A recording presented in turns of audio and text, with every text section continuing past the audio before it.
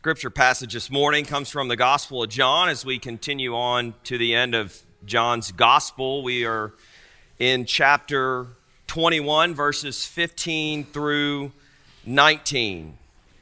Let's pray that God would bless the reading and hearing of His Word. Gracious God, we do not live by bread alone, but by every word that comes from your mouth.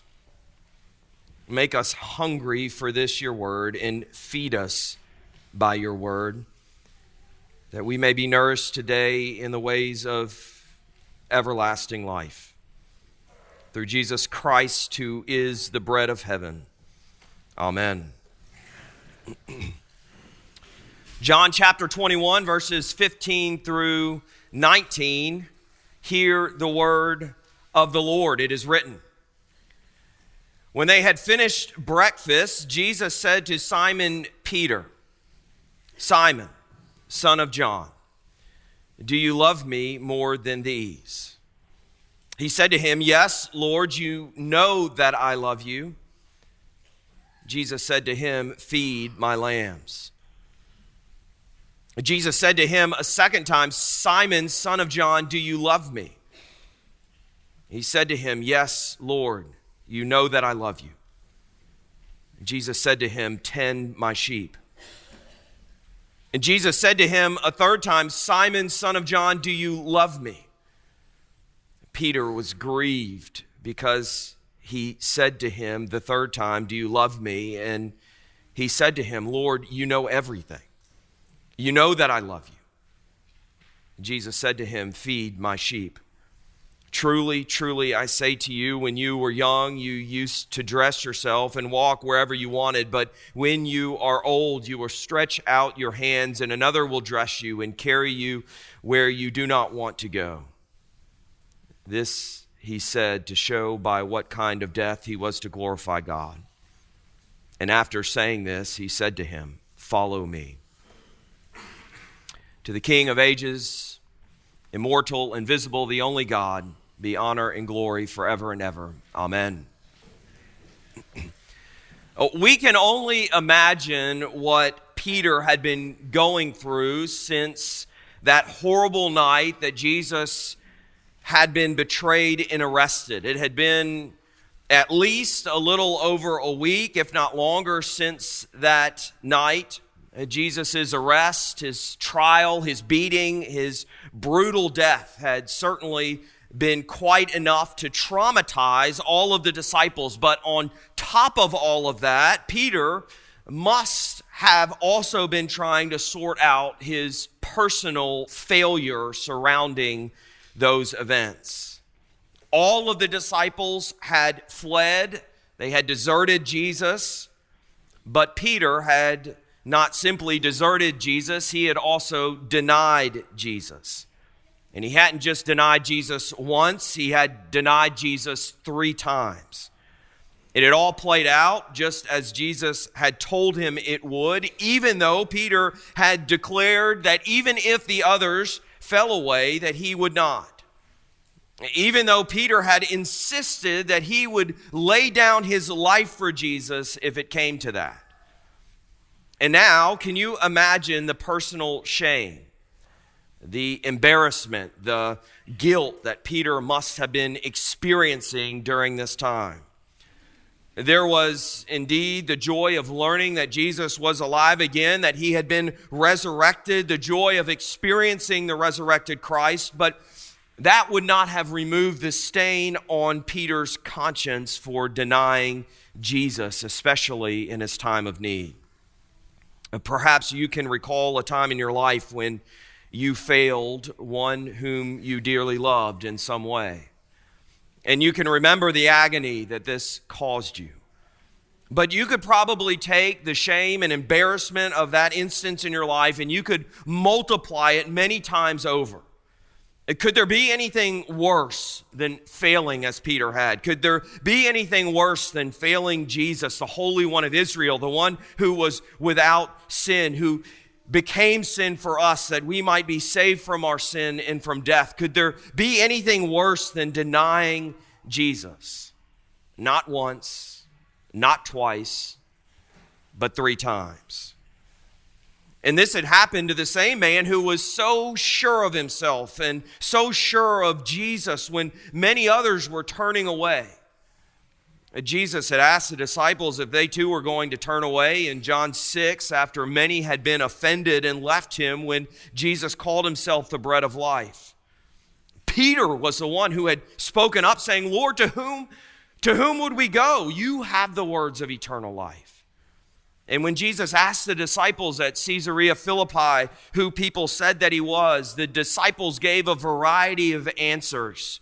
But it was Peter who spoke up when Jesus asked them who they said he was. "You are the Christ, the Son of the living God." Peter was also the one who had attempted to defend Jesus with his sword, cutting off the high priest's servant's ear in the garden as Jesus was being arrested. Peter was always the one who seemed so confident, so sure. He was the one you would have least expected this failure from, which perhaps makes it all the worse. So on top of all of the shock and trauma of what had occurred in recent days, Peter must have had some deep regret that he had been carrying around since that night.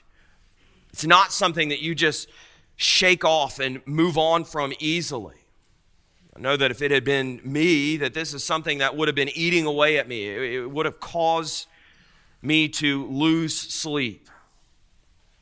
And so we don't need a commentator to tell us what's happening here in this passage this morning as the scene shifts from Jesus and the 7 disciples to focus just on Jesus and Peter. This is one of the previously unanswered questions that we have from the Passion narrative. What happens with Peter after his threefold denial of Jesus? How is he set right with Jesus?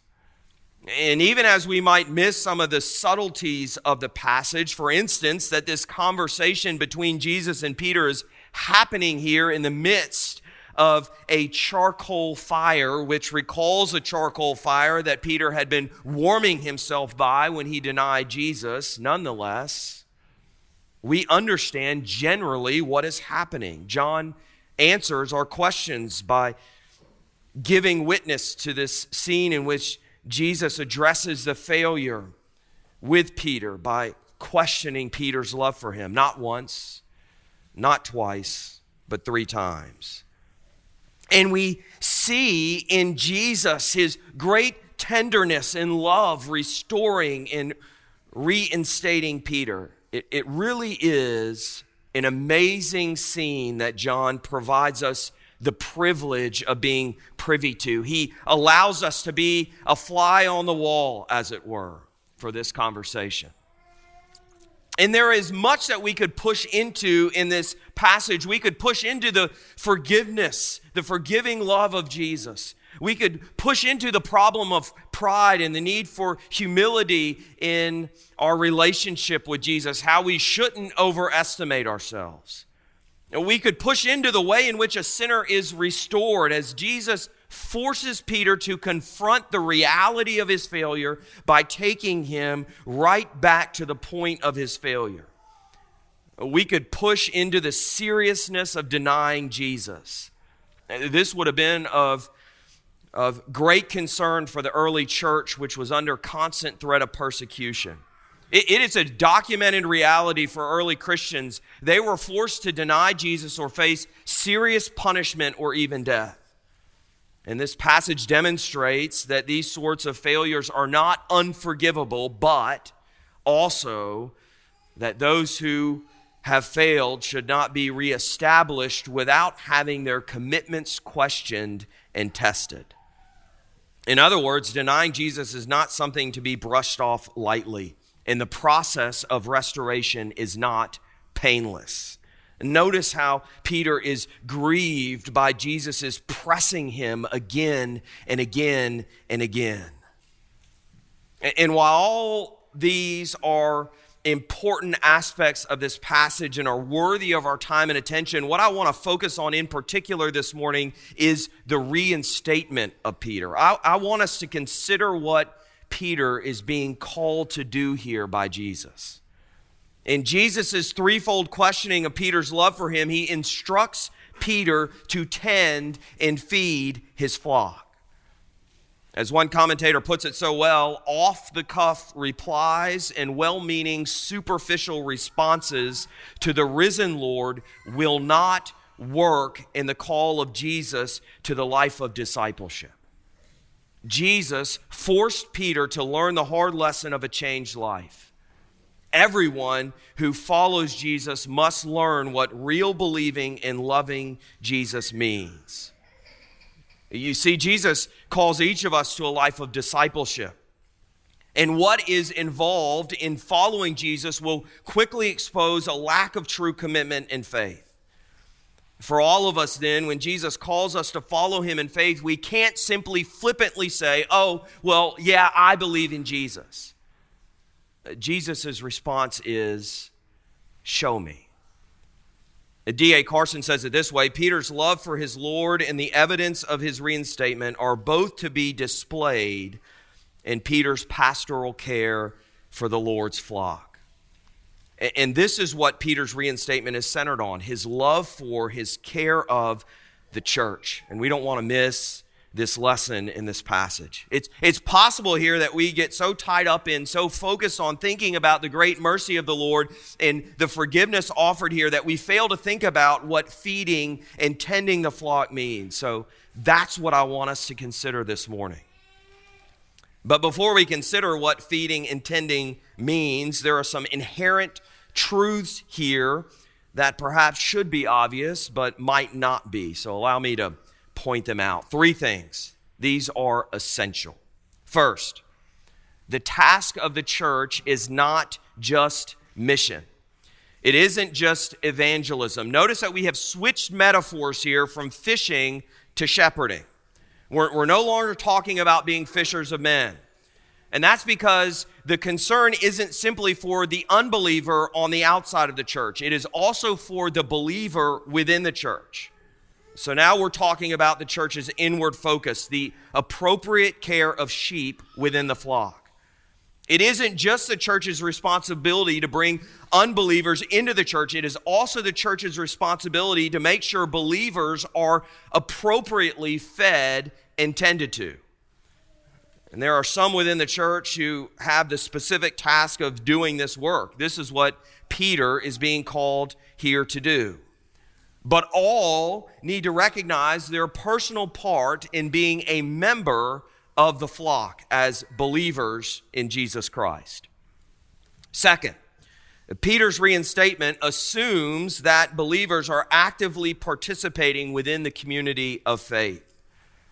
If Peter is being called to care for the sheep within the church, then it assumes first that there is a flock, an identifiable group of people to care for.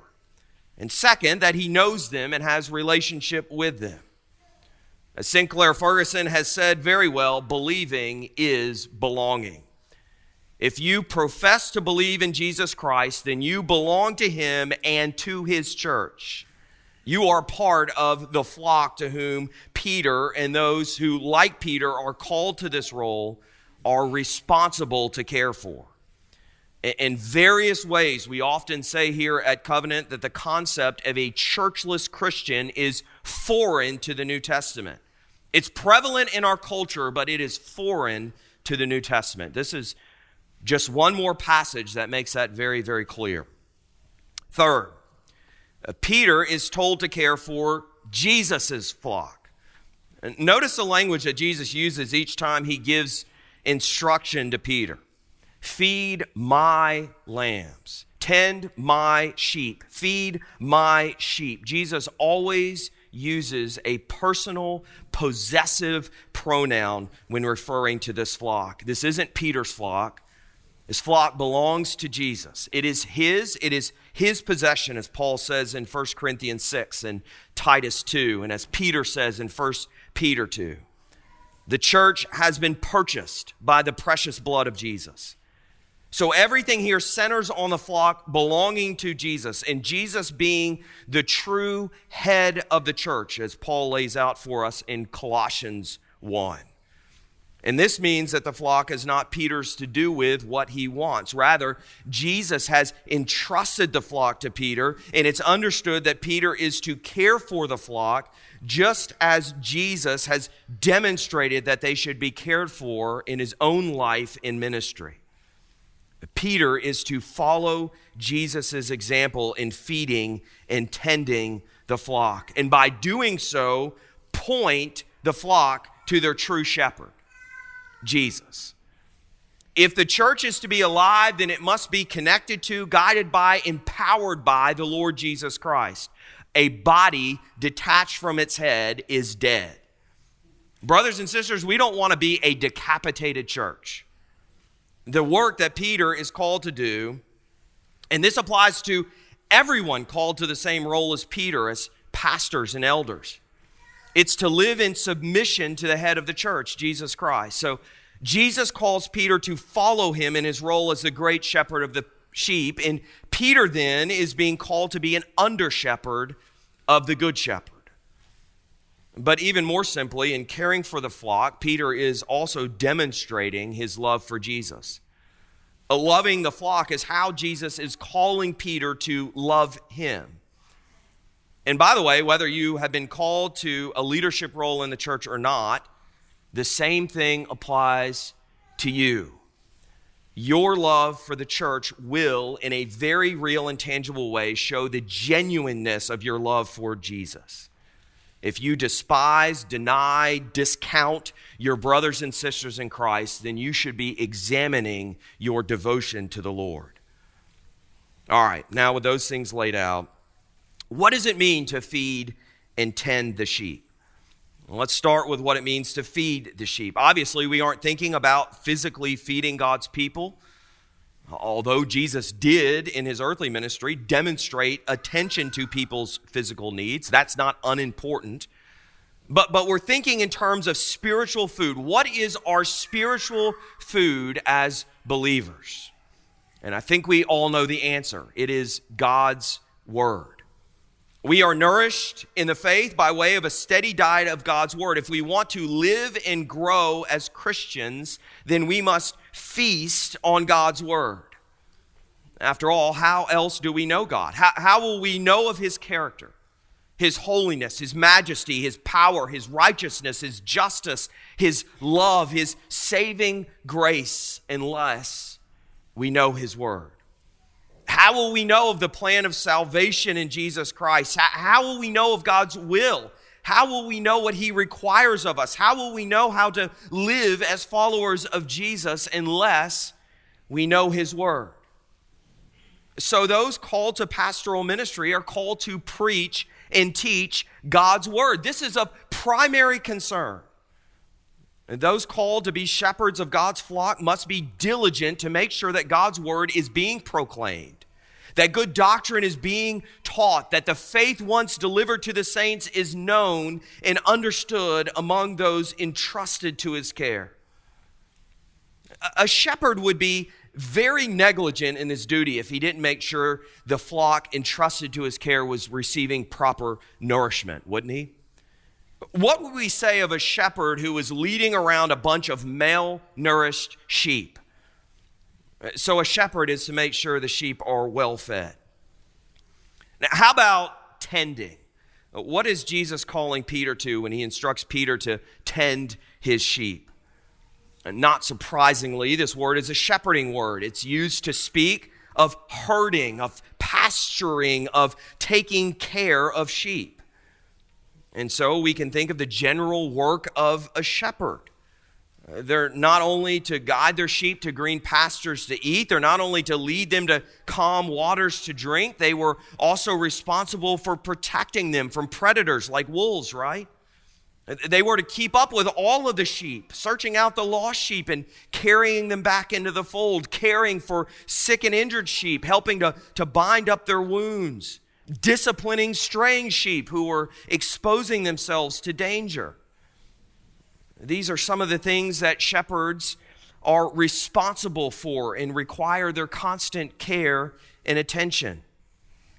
And so shepherds within the flock of God are to do likewise. They are to protect God's people from false teachers and bad doctrine. They are to track down those in the church who have wandered and strayed. Some need to be lovingly guided back. Others need to have the rod of discipline applied for the sake of restoring them to the fold and encouraging them to avoid placing themselves in mortal danger again. They are to attend to the sick and injured, ministering to them, as to demonstrate God's presence with them and care for them. So these are the things that shepherds with God's flock, the pastors, the elders, are called to do. Jesus then isn't merely calling Peter here to hold some office. As D.A. Carson points out, this ministry is described in verbs, not nouns. Therefore, we as Christians should expect these things of those called to the role of elder within the church. Being a pastor, being an elder, isn't just some title of prominence. It is a position which holds tremendous responsibility and demands action, feeding and tending God's flock. It's a high and holy calling to serve Jesus by leading others to look to Jesus for all of their satisfaction and needs. But brothers and sisters, there's another side to all of this, isn't there? And we see this in the New Testament. We see Peter giving instruction to the elders in 1 Peter 5 concerning this responsibility they have. Listen to what he says. So I exhort the elders among you, as a fellow elder and a witness of the sufferings of Christ, as well as a partaker in the glory that's going to be revealed. This is what he says. Shepherd the flock of God that is among you, exercising oversight, not under compulsion, but willingly, as God would have you, not for shameful gain, but eagerly, not domineering over those in your charge, but being examples of the flock. And when the chief shepherd appears, you will receive the unfading crown of glory.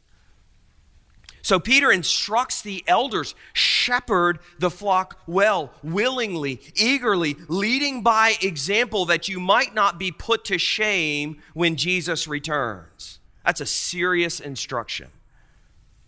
But Peter will also give an instruction to the congregation. This is what he says. Be subject to the elders.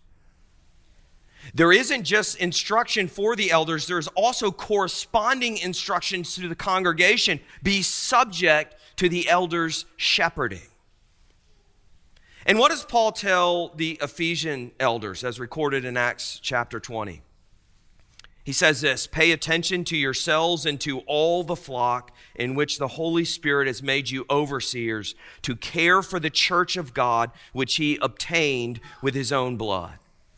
And he warns them, I know that after my departure, fierce wolves will come in among you, not sparing the flock. Paul instructs the elders to be alert. So Paul also here uses the shepherding language and tells the elders to shepherd the flock well, protect those whom God has made you overseers. They belong to God, obtained by the precious blood of Jesus. But on the other side of that instruction, we have the instruction found at the end of Hebrews, where the church is correspondingly commanded, obey your leaders and submit to them, for they are keeping watch over your souls as those who will have to give an account. Let them do this with joy and not with groaning, for that would be of no advantage to you.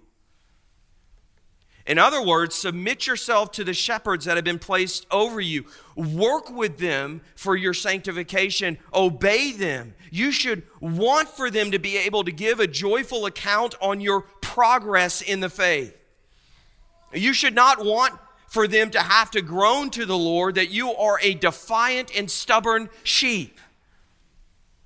That would not be to your advantage or the elders who will have to give account for you. So we need to see that Jesus' words to Peter here in John 21 aren't just instructions given to those called to the role of elder. In telling the elders what their responsibilities are, it is inherently giving instruction to the rest of the church. For if the pastors are to shepherd the flock, what is the flock supposed to be doing? And there's a very obvious answer to this. Be shepherded.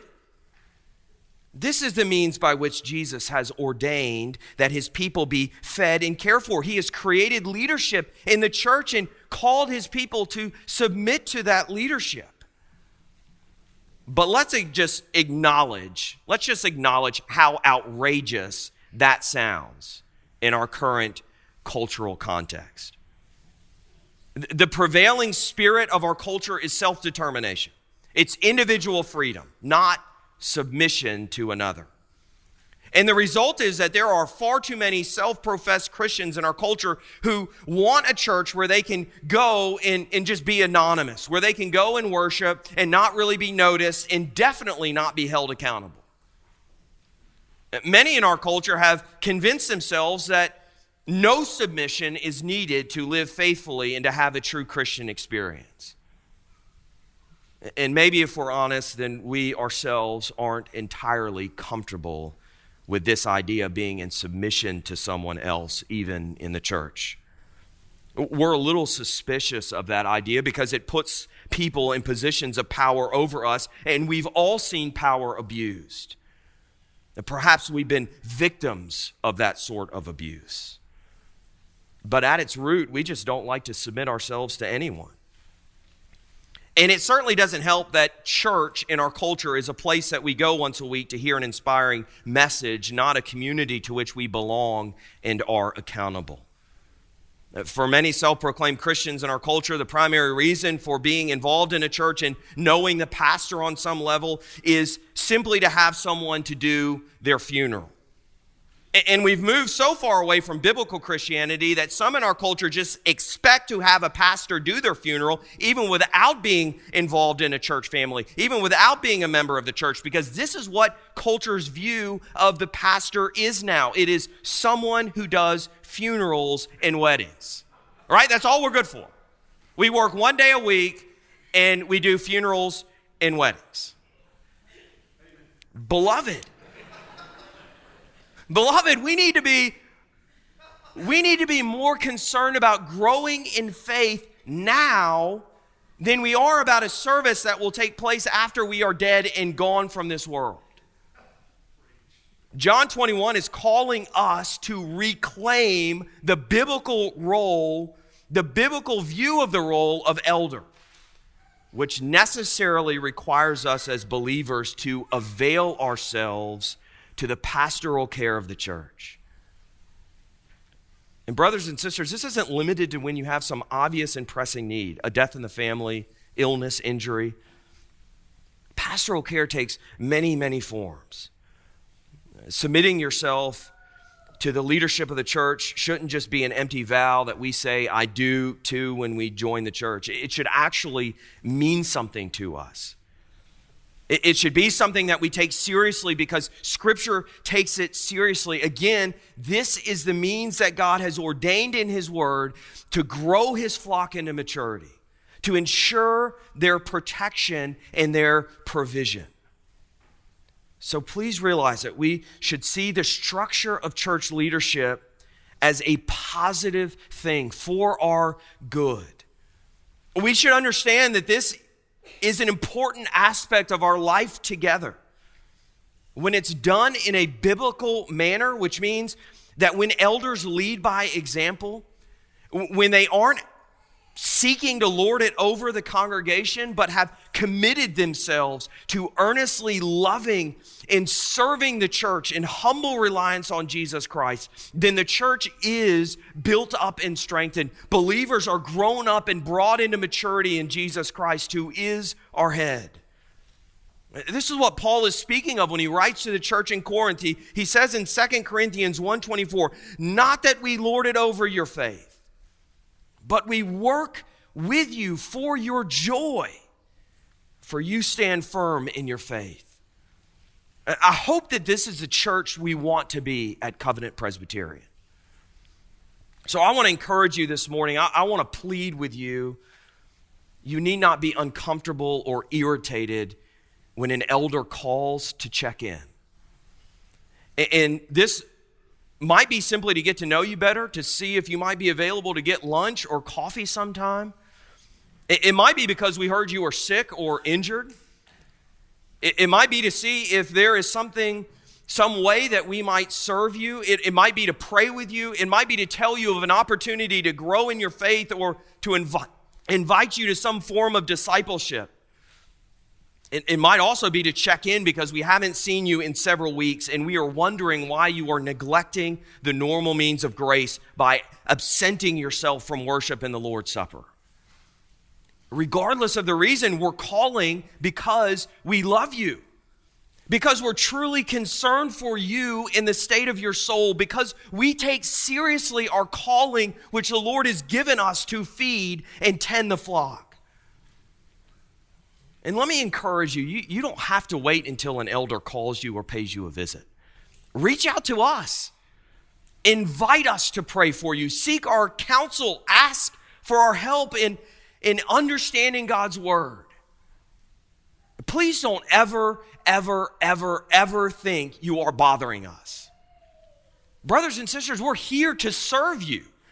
And I speak for every elder of this congregation, whether currently installed or not. We're all active elders. We want you to know that we are available to you. And there's nothing more that we delight in than helping you to grow in your faith. So there really is only one point to my sermon this morning. Should be easy to remember. Beloved, be shepherded. Be shepherded by attending worship and sitting under God's word proclaimed. Be shepherded by availing yourself to the teaching of the church through Sunday school and through weekday Bible studies. By the way, we just, as I mentioned earlier, just started a new Sunday school series this morning. Now is the time to commit yourself to studying God's word.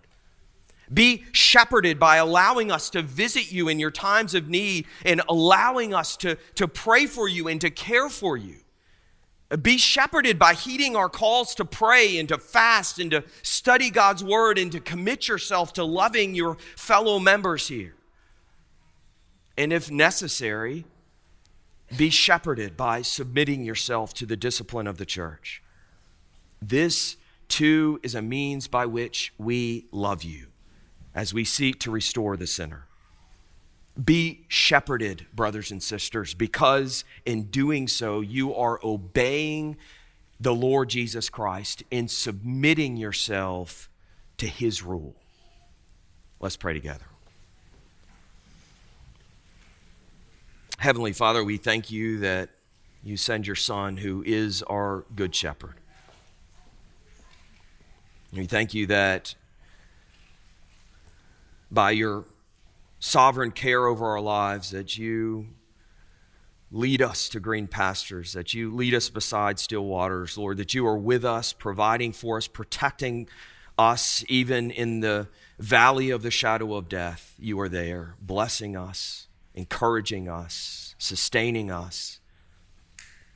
And Lord, we thank you that you have provided shepherds, under shepherds in your church to help care for and tend to your flock. Oh, Lord, help us to submit ourselves to one another, to submit ourselves to your loving care through your church. And Lord, may you be glorified. May your church be built up, brought to full maturity in Jesus Christ. And may you receive all the praise and glory. For we pray this in the mighty name of Jesus. Amen. In response to the word of God, to the gospel, let us now stand and affirm what we believe using the Apostles' Creed.